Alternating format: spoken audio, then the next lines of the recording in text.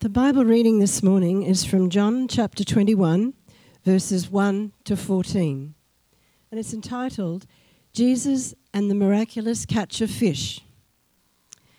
Afterward, Jesus appeared again to his disciples by the Sea of Galilee. It happened this way. Simon Peter, Thomas, also known as Didymus, Nathanael from Cana in Galilee, the sons of Zebedee, and two other disciples were together. "I'm going out to fish," Simon Peter told them, and they said, "We'll go with you." So they went out and got into the boat, but that night they caught nothing. Early in the morning, Jesus stood on the shore, but the disciples did not realize that it was Jesus. He called out to them, "Friends, have you any fish?" "No," they answered. He said, "Throw your net on the right side of the boat and you will find some." When they did, they were unable to haul the net in because of the large number of fish. Then the disciple whom Jesus loved said to Peter, "It is the Lord." As soon as Simon Peter heard him say, "It is the Lord," he wrapped his outer garment around him, for he had taken it off, and jumped into the water. The other disciples followed in the boat, towing the net full of fish, for they were not far from the shore, about 100 yards. When they landed, they saw a fire of burning coals there with fish on it and some bread. Jesus said to them, "Bring some of the fish you have just caught." So Simon Peter climbed back into the boat and dragged the net ashore. It was full of large fish, 153, but even with so many, the net was not torn. Jesus said to them, "Come and have breakfast." None of the disciples dared ask him, "Who are you?" They knew it was the Lord. Jesus came, took the bread, and gave it to them, and did the same with the fish. This was now the third time Jesus appeared to his disciples after he was raised from the dead. Thanks, Gary. Let's pray. Thank you, Father, for your word. Thank you for the opportunity we have to be together, to learn together, and I pray that you would speak to us and teach us now for your purposes, and we pray in Jesus' name. Amen. We've been working our way through the Gospel of John, and this brings us to the end of our walk through John. Next week, we start 1 John. We're still going to have the same author, and we are going to listen very carefully to the emphasis that he brings to us, because it reinforces for us what our focus as a church is for this year, which is... What is it? A bit more confident. What is it? That's it. Connecting. Connecting with God, but especially also following out of that, connecting with one another, and then connecting with others, friends, family, those who don't follow the Lord Jesus yet. So I did this passage back in February when we started off with Focus Sunday. So I'm going to not repeat that. I'm just going to remind some of the overview of that. And then I want to emphasise the second half of the chapter, because that's where I ended up going this week. It's been a busy week. We had a funeral on... We had a wedding on Friday.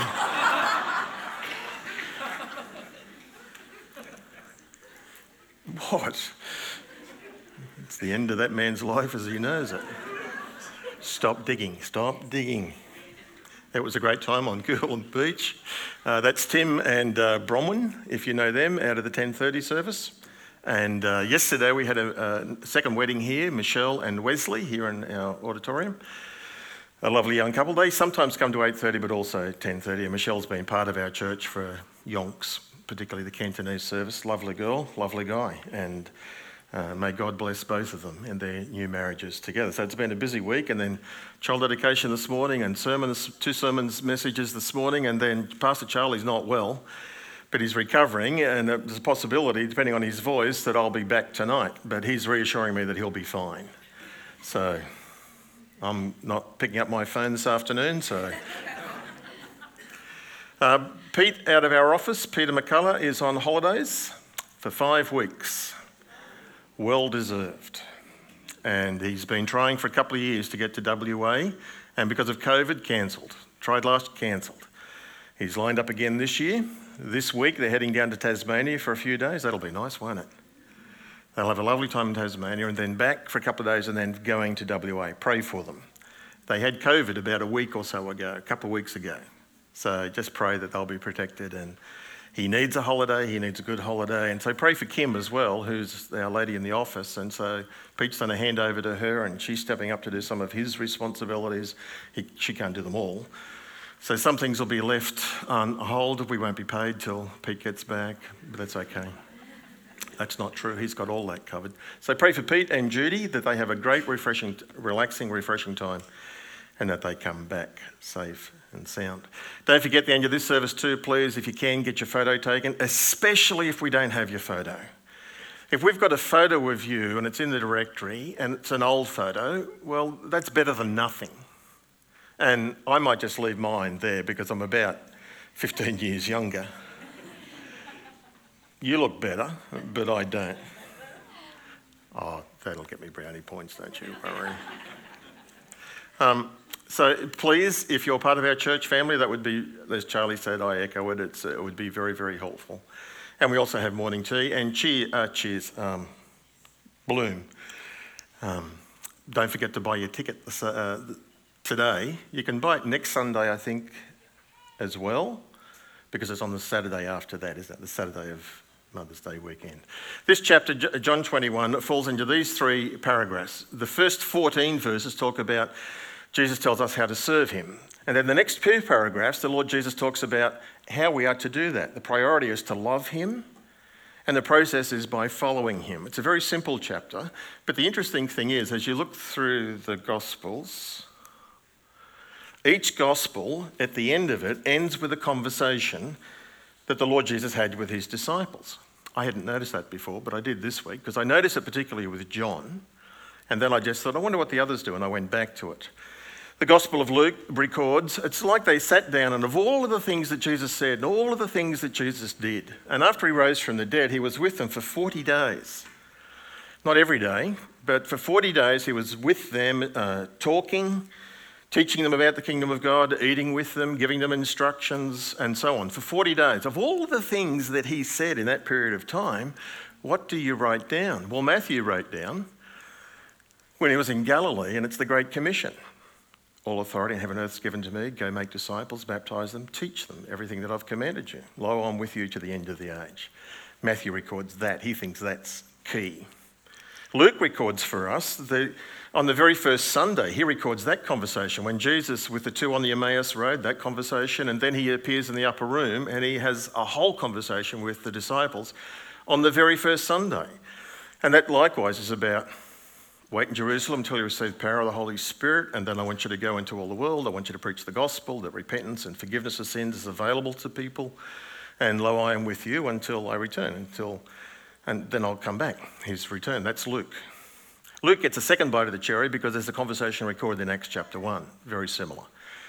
Mark, who ends his gospel rather abruptly with the women seeing Jesus in the tomb seeing the tomb is empty, and then 2 angels telling them that he is alive, and they run out into the garden and they hesitate. And that's where the gospel ends.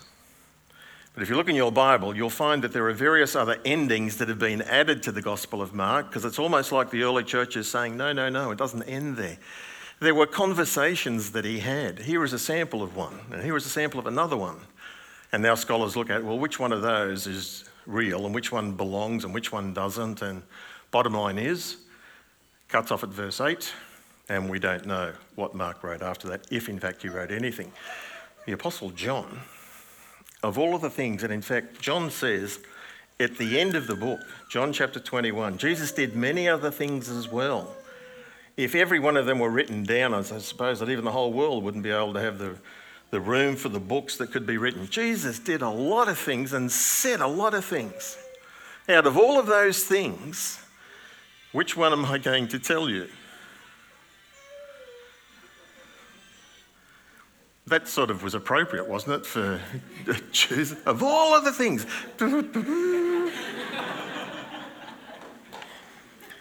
And John records this conversation in Galilee, the very last thing he wants to leave us with, because it illustrates something. Over the years, John went around repeating these stories and teaching them and so on, and so did the other apostles. And in the course of time, in telling stories, the parables, the miracles and so on, you suddenly get an understanding that, hang on, there's a pattern here. There are principles here. And those principles still apply to us. So they tell these stories with a view to teaching the current church what's going on. That's exactly what happens here in this chapter. Each of the Gospels ends with a conversation. John selects these two conversations. Firstly, the one in verses 1 to 14 is about where they go fishing, catch nothing at night, similar to Luke 5, which interestingly happened right at the beginning of their call to be apostles. This happens right at the end. That's like bookends again. They catch nothing. Jesus is on the beach and he gives them instructions, cast a net on the right-hand side, and they do. They get a big haul of fish. They even count them, 153 large fish. When they get to shore, they find out Jesus already has a charcoal fire and there are fish and bread there already prepared, and Jesus invites them to have breakfast. What is that all about? Very quickly. Here is the lesson for us. Verses 1 to 14 teach us how to serve him. John told this story over and over and over. In the process of telling it, I think it would have dawned on him, and commentators now read it, and they see the same things, I think, that dawned on John. A.W. Pink observes, and I think correctly, the disciples are in the boat on the sea. Jesus is not with them in the boat. Jesus is distant from them on the shore. Just like for us. We're in this life in the boat on the seas of this world, and Jesus is distant from us. He's on the shores of heaven. But he directs us and manifests his power to us, he worked through them as they struggled to try and catch fish. He revealed what they ought to do, and in the process provides for them as well as revealing his love. He then gives instructions later on in the chapter about feed my sheep, follow me, and I'm coming back. It's a marvellous parallel. Here are the lessons. Let me go through it again with you. The disciples were making decisions and doing things in their own strength, self-will. We can do the same problem. When we do that, the result is barrenness. We're not productive, it doesn't work. We try to do things in our own strength, our own thoughts. Oh, this would be a good idea, let's do this. But unless God is in it, unless God is directing it, then it's barrenness, it's fruitless. The Lord Jesus says, without me you can do nothing. Then Jesus gives us directions. As we listen to him, he provides for us, he tells us what to do. And the result is then fruitfulness, abundance. Jesus knows where the fish is. Jesus directs our steps. He leads us in his ways. We don't build the church, he does. But he builds the church through us and with us. It's his church, it's not our church. And then comes the provision of the fish, which is not just for them at the time, but that would have been quite a resource for them. They would have sold a lot of that, and that would have been a source of income for them, providing for them, for their wives, for their children, their families, and so on, as well as for ministry. And the significant thing is that when we listen to Jesus' directions and we work for him and he blesses us, he also invites us to have breakfast with him. Fellowship. Spend time with me on a daily basis. They're the things that I can see in that passage, which are true for us generally. So, some of us are certainly like Peter.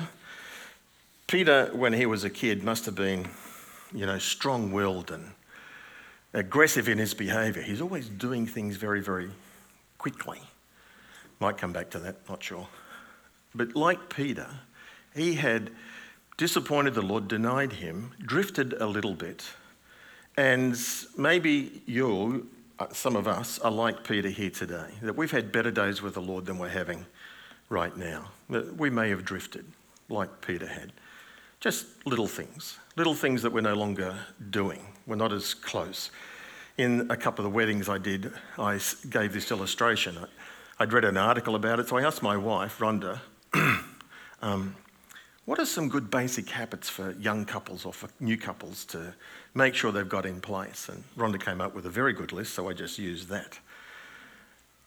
Have basic good manners with one another. Don't forget to say please and to say thank you. Don't neglect those little things. And if you miss it once or twice, then it's not the end of the world. But if you drop it altogether, if you never do it, then you suddenly start finding yourself drifting apart. A little habit can have a big impact. And just for the fun of it, she's not here this morning, she's probably down there. My little granddaughter Marnie, I've been teaching her that she should always say, please and thank you. Mum and Dad do that too. But I've been teaching her, when she asks for something, what's the magic word? And she says, please. She's supposed to say please, aren't you? But I haven't been teaching her that. What's the magic word? Abracadabra. So last Sunday she goes out, she comes back in, she says, Papa, can I have a chocolate? And I said, what's the magic word? She goes away, she comes out, she says, abracadabra. Her father's here this morning, so not my problem, it's your problem. She's going to be at school and some teacher's going to go, what's the magic word? Abracadabra. So too with Jesus, little habits. Be considerate of one another in your marriage, spend time together, communicate, resolve conflict, all of those good things. They're only little things, but they're all very helpful for a marriage relationship. So too in our relationship with Jesus. It's the little things. Let's have a chat with him every day. If you miss a day, it's not the end of the world. But if you miss a week, if you miss a month, if you miss several months, you drift, don't you? Chat with him every day. Pray. Having a date with your wife, partner is very crucial for the relationship. So have a date with Jesus. Spend time alone with him. Be spiritually active. Consider him in all that you do. So, some of us might be like Peter, so we need to hear what Jesus now does with Peter, who had drifted, who had struggled. And Jesus comes pursuing him, just like Jesus is pursuing you. This passage, verses 15 to 17, teaches us how to love him. It certainly emphasises for us that Jesus wants us to love him. That's priority number one. Ahead of all that we do, loving him is number one. And this passage points out for us 3 ways we can do that. Let me read you the passage. It's familiar to you, and we've certainly looked at it several times over the years. When they had finished eating, so they've had breakfast, Peter, Jesus, John, and the other 7 or whatever it is, number of guys there. And then I think Jesus taps Peter on the shoulder and they get up and they go for a walk. They're not still sitting in the group. When you read it, it might sound like that initially, but when you get down to verse 18, it tells us that Peter turns around, verse 20, Peter turned and saw that the disciple whom Jesus loved was following them. So they're walking somewhere along the beach. And Peter turns after this conversation and sees someone following him. So Peter and Jesus are walking together. And in the process of that, there was this conversation. When they'd finished eating, Jesus says to Peter, Simon, son of John, do you love me more than these? Yes, Lord, he said, you know that I love you. Jesus said, feed my lambs. Again, Jesus said to him, Simon, son of John, do you love me? He answered him, yes, Lord, you know that I love you. Jesus said, take care of my sheep. The third time, he said to him, Simon, son of John, do you love me? Peter was hurt because Jesus asked him for the third time, do you love me? So he said, Lord, you know all things. You know that I love you. And Jesus said, feed my sheep. Goes on to the conversation, but we'll hold that for a second. How does Jesus want us to love him? He wants us to love him supremely. Do you love me? Do you love me more than these? And I know many of you know this already, but I'm just reminding you. More than these, we don't know exactly what that means. My guess is the third one. But Jesus could have meant the others as well. They're not necessarily excluded. Jesus wants us to love him supremely. I am to love Jesus more than I love my wife. I am to love Jesus more than I love my kids, my grandkids, or my books, or my golf clubs, or my car. I am to love him. I'm even to love him more than I love my own life. For Peter, it could have been those things. Jesus could have been referring to the boat, the nets, the business, the career, the old way of life, his trade. Do you love me more than you love those things, Peter? Or it could be the people, the disciples that he was with. His brother was there, his trade partners were there, his friends and companions for the last 3 or 4 years were sitting there. They'd been through some pretty big experiences together, which would have melded them together closely. Peter, do you love me more than you love your brother, your family, your business associates, your closest friends? Do you love me more? More than these? And this is my best guess. I think Jesus is saying, Peter, once you boasted about a week ago that you love me more than they love me. You boasted that they might desert you. I will never leave you. I will never desert you. And that's when Jesus, of course, corrects him that before the rooster crows, you're going to deny me 3 times. That's that comparative. You failed, Peter. Would you still say that you love me more than these others love me? Has Peter grown? Has he become humbled by the experience? But it illustrates for us the truth that Jesus wants us to love him supremely. In Luke 14, there is a no holds barred, straight in your face confrontation about what Jesus expects of us as his disciples. Verse 26, we're to put him before all others. Father, mother, wife, kids, him first. And if you don't do that, Jesus says, you can't be my disciple. My best friend at high school read that verse and he said, that's it. I'm not following Jesus. If he wants me to love him more than I love my mum and dad, he can forget it. It's a choice. And he made that choice. I hope he changes his mind. Verse 27, if you don't take up your cross and follow me, you can't be my disciple. And verse 33, if you don't renounce all of your possessions, you can't be my disciple. It's pretty blunt. Jesus is not saying you've got to sell everything and give everything away. He's just simply saying he owns it all. And he does anyway. He wants you to use it for him and use it as his representative. Whoops. So Jesus in that passage, Luke 14, is saying to us that he wants us to love him supremely, sincerely, submissively, all of us, with no withholding, no reservations, and no hesitation. He wants us to love him actively because every time Jesus says to Peter, do you love me? He always follows it up with, then do this. Do you love me? Feed my lambs. Do you love me? Look after my sheep. If we love Jesus, then it has an implication about our relationship with his people, his flock, and that we are to serve and follow him by caring for the people. If we don't love them as he wants us to, then we're not really loving him the way that he wants us to.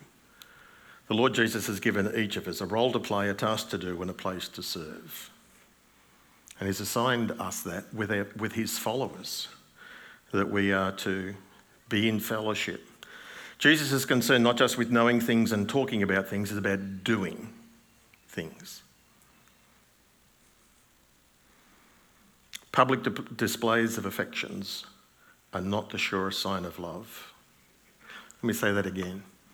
PDAs, public displays of affection, are not the surest sign of love. Would you agree? Public displays of affection, holding hands, hugging, kissing, whatever, public displays of affection are not the surest sign of love. They are part of it.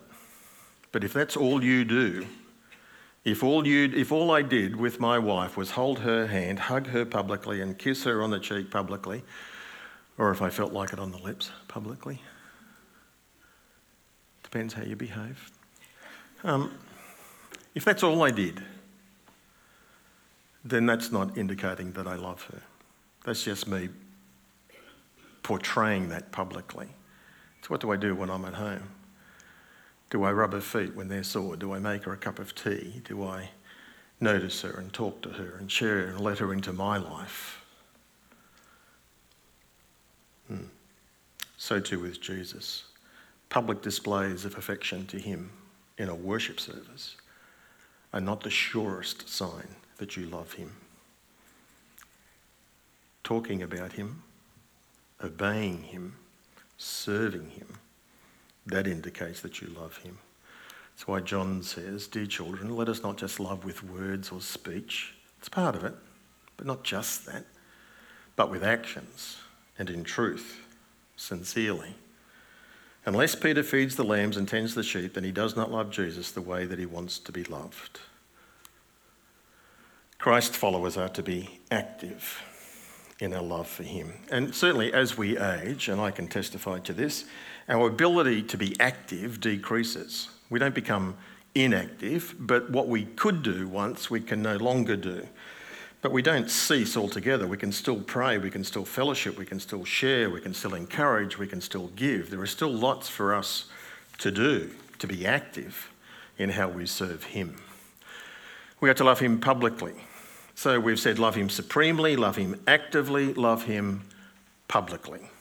Love him openly, before others. Don't be ashamed of him. Don't back away. 3 times that Jesus asked the question, 3 times Peter says, Lord, you know that I love you. Well, Jesus does know. Well, if Jesus knows, why does he ask him? 2 reasons. 1, because Jesus wants to hear it. And number 2, because Peter needs to say it.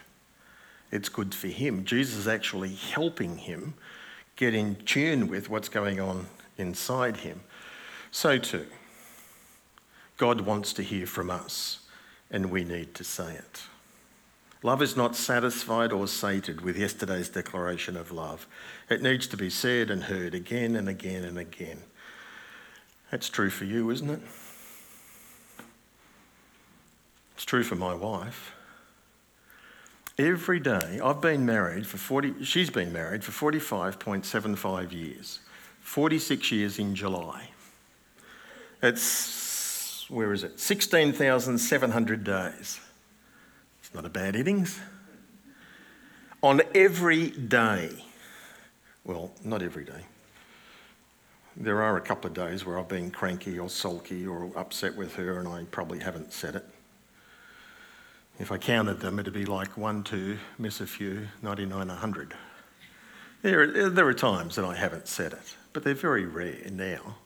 I'm not allowed to leave the house. The sentence doesn't stop there without kissing her, without saying goodbye. The other day, I left the house 3 times. Had to go out shopping, had to come back. Had to go to the church, came back. Had to go out to see a meeting, come back. Not allowed out of the house. You know why? Because I could get killed on the way. I'm sure she will remember that last peck on the cheek. And this morning, one of the things I hate kissing a woman with lipstick on. It transfers. I don't know how you girls wear it. When she kisses me with a lipstick, I've got to get a hanky and wipe it off. So this morning, she's got lipstick on, so I just leaned over and she's there and I went, and she went, it was a pretend kiss. But that counts. I would think after nearly 46 years of me saying it at least once a day, and it's probably a lot more than that, let's make it 10 times a day. Probably hasn't been, but just for the maths, otherwise it's too hard for me. That's 167,000 times. Surely that's enough. Hand up for yes. 2 men. You guys are in trouble. Who thinks it's not enough? Every woman's hand just no, didn't. It's not. She'll want me to keep doing it. And it's not just her either. I need her to do it. That's what it's about. Well, God made us in his image and we need to hear it from each other. God wants to hear it from us. And that's what Jesus is doing with Peter. God made us to love him and for him to love us. He wants us to love him supremely. He wants us to love him actively and he wants us to love him publicly, unashamedly. I did the wedding the other day and there was this guy at the end of it He came up yesterday, Friday, came up to me on the beach, and I don't know if he was at the service or not, but he came up to me. He's with somebody who was at the service, and he said, "Are you Are you the guy who just did the wedding?" And I said, "Yes, I am." He said, "Are you one of those Jesus people?"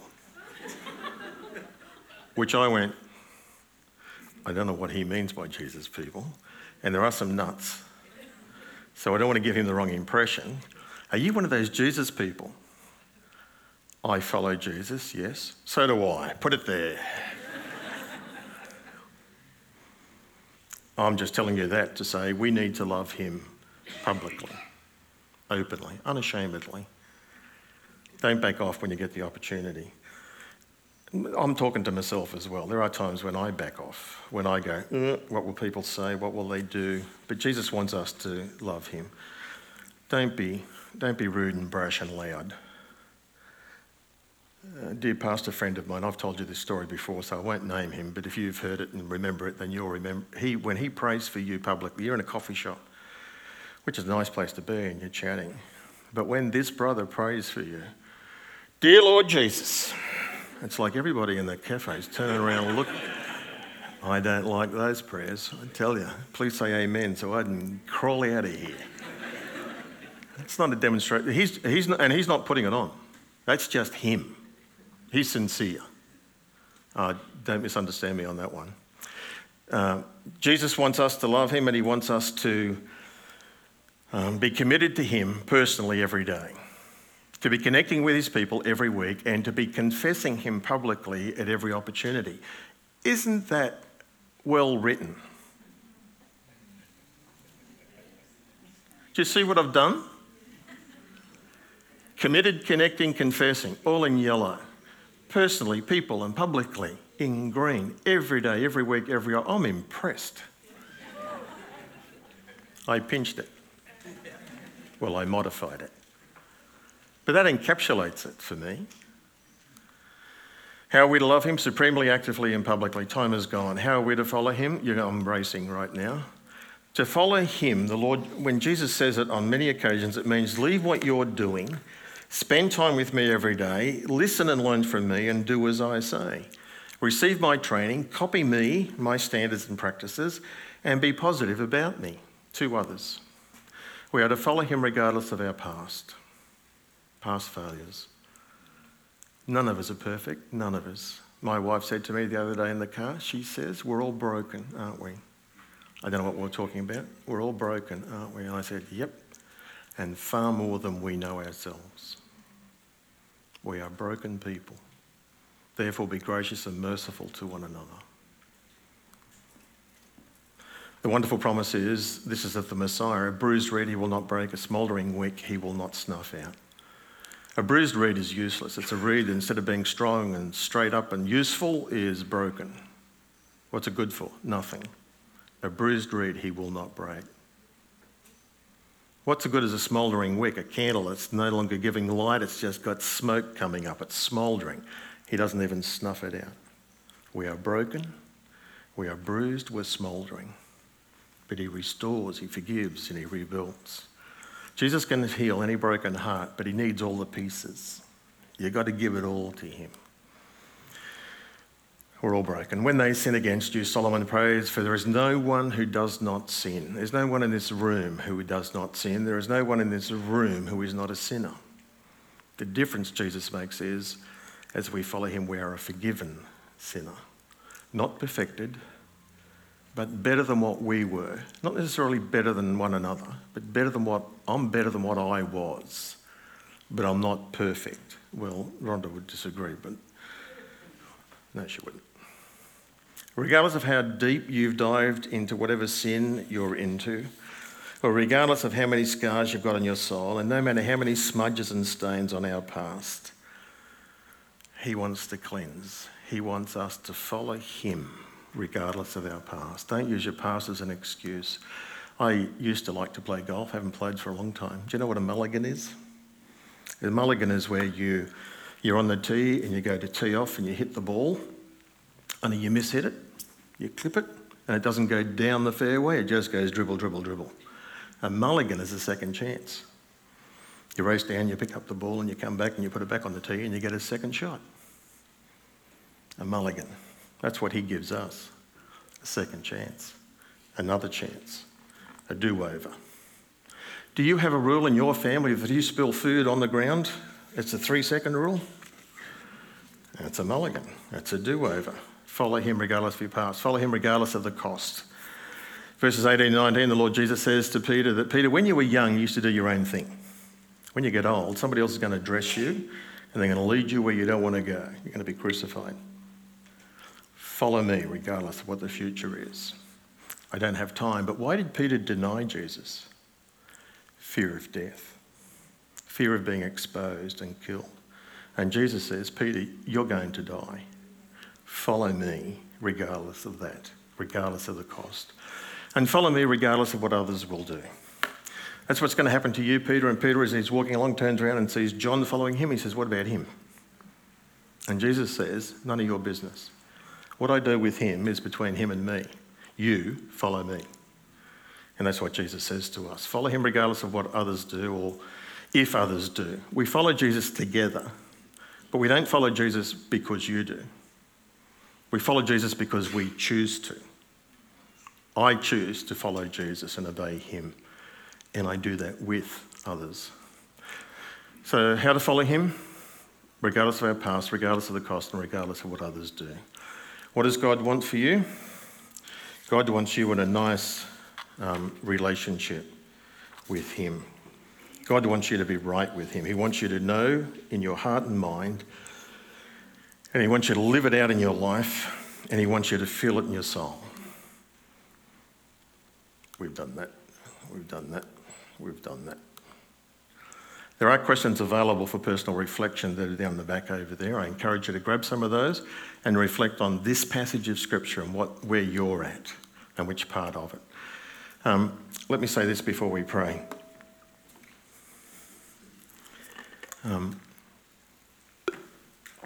I said before, some of you might be a little bit like the Apostle Peter. You may have drifted.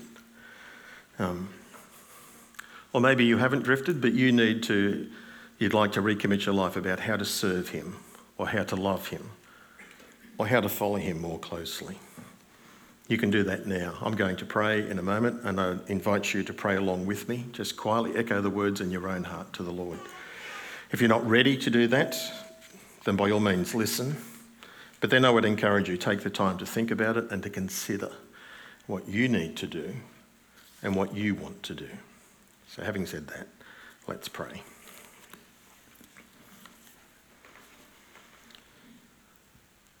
Lord, I want to know you more and more, and I want to make you known to those around me. Lord, I want to love you more and more, and to love others as you've commanded me. Lord, I want to serve you with all of my life in any way that I can. Lord, here I am. Use me. Take me as I am. I want to be committed to you every day, to praise you every morning and to live for you every day. I want to be connected with your people every week. And Lord, I want to be confessing you to others at every opportunity. So Lord Jesus, I want to serve as you direct, to love as you deserve, and to follow as you require. Amen. May God bless you. Let's stand together and finish our service. If you prayed that prayer, if you'd like to chat about that, if you'd like someone to pray for you, Pastor Charlie's here, I'm here, there are some elders here, some others here who would love to pray with you and encourage you. Here is our closing blessing. Receive this as God's grace to you. May the God of hope fill you with all joy and peace as you trust in him, so that you may overflow with hope by the power of his Holy Spirit. Amen. God bless you, everybody. Have a great week. Please be seated.